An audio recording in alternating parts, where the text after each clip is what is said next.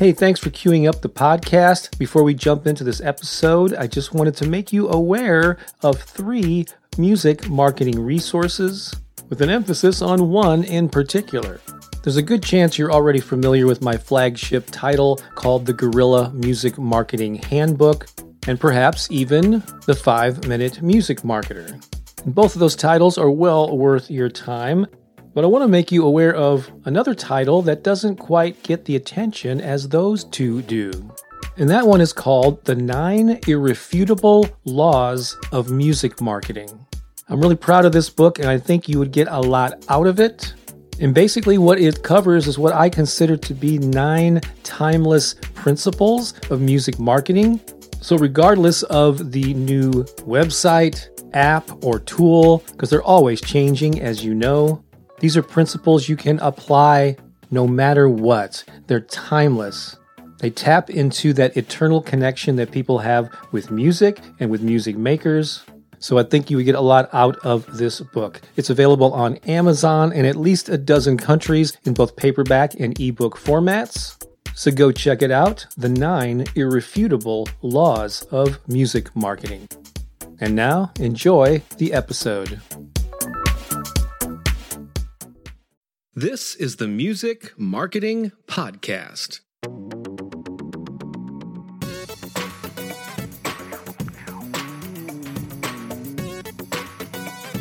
Well, hey there. Welcome to the Music Marketing Podcast.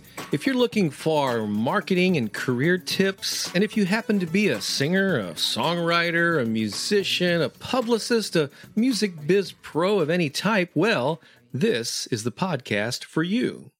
I'm your host, Bob Baker. On this one, I'm going to be talking about how to get paid what you're worth as a musician.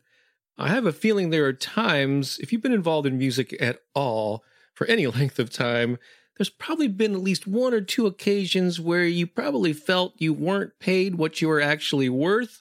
Maybe a lot of those situations came up. Well, I'm going to talk about a pricing structure or a way to answer that age-old question, well, how much do you charge for this or that or the other thing? I think you're going to find this really helpful.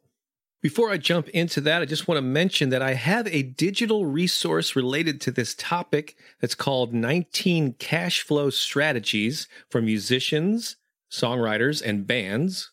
It's a pretty high-powered program that consists of some different audio training modules with worksheets that will help you uncover hidden opportunities to monetize your music and your creative skills in that area. Sound interesting? Well, there's a link in the show notes where you can learn more about that, and I'll just tell you a little bit more about it when we get to the end of the episode.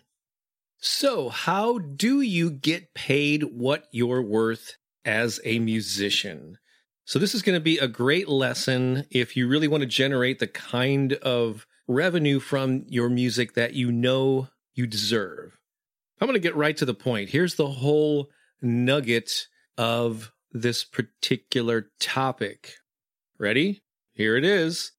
You can always come down in price, but you can never go up. There's a lot of power in those 12 simple words. I'm just going to say it again. You can always come down in price. You can never go up in price once you've stated what your price is. So to help illustrate this, imagine the following dialogue. Someone gets you on the phone and they say, "Hi, I'd like to hire your band for a business meeting. How much do you charge?" You say, "Well, we could probably do it for $500. "Great," the person says. "Let's book it." And you come back with, "Oh, wait, on second thought, it'll actually cost you $900. Is that okay?" The person on the other end either says, "What?" or they just hang up on you. Needless to say, this is not a good pricing strategy. However, imagine this particular dialogue exchange instead. "Hi, I'd like to hire your band for a business meeting. How much do you charge?" "Thanks for asking," you say. "First, I need to know where and when it is, how long the event is, etc. And as an FYI, never give a price until you know the details of when something is, where something is. You got to know what's involved in it, travel time, etc. So they say something like, well, sure, it'll be May 17th from noon to 2 p.m., and it's right here in town on the south side of the city. It's a spring party for our sales managers. You say, sounds great, and we are available that day. Our rate for corporate shows like this is $1,000. And then, this is really, really important, you state a modestly high rate, and then you be quiet and wait for a response. If you need to, actually place your hand over your mouth if you need to. So again, you just said, our rate for corporate shows like this is $1,000. Oh, the person on the other end says, I was given a budget of no more than $700 for entertainment. You say. Well, since it is in town, I'll extend a $300 discount. We can do it for $700. Sold!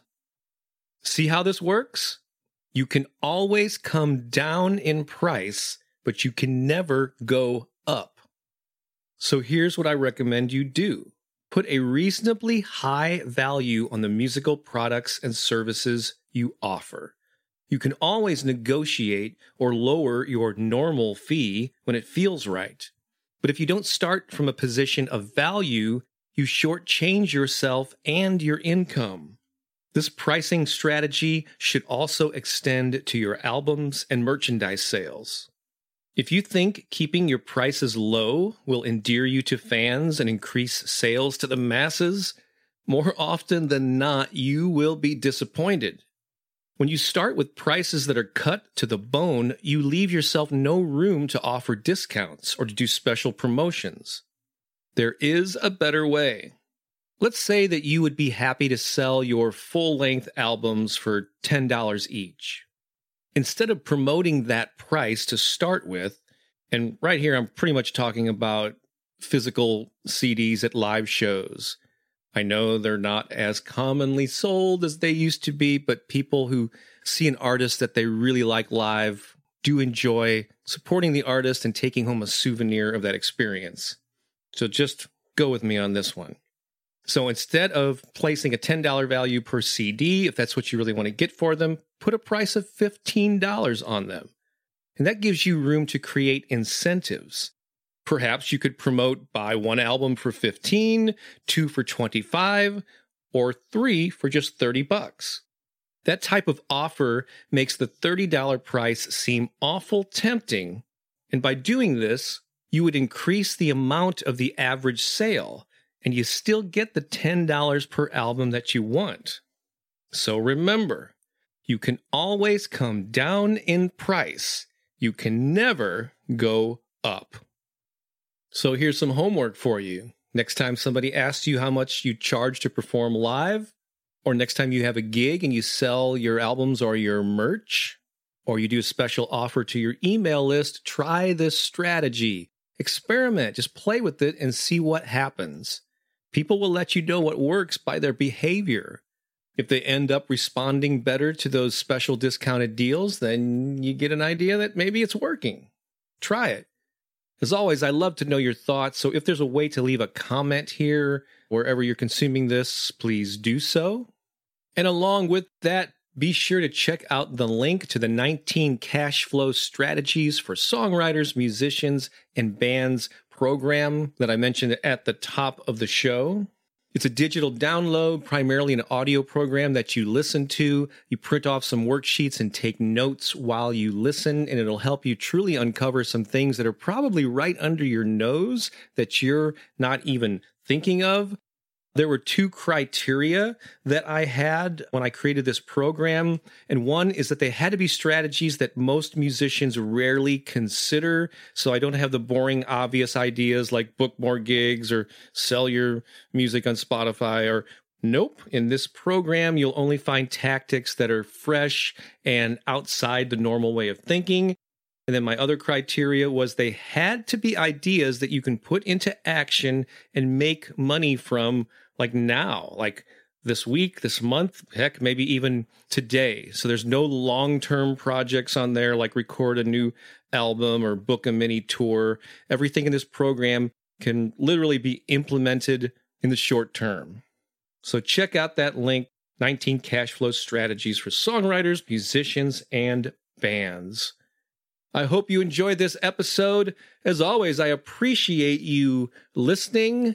I know you have a lot of options on where to put your time and your attention, and the fact that you have chosen to give this a listen means the world to me. I hope you get a lot of value out of the things that I create. Until next time, this is Bob Baker saying so long for now.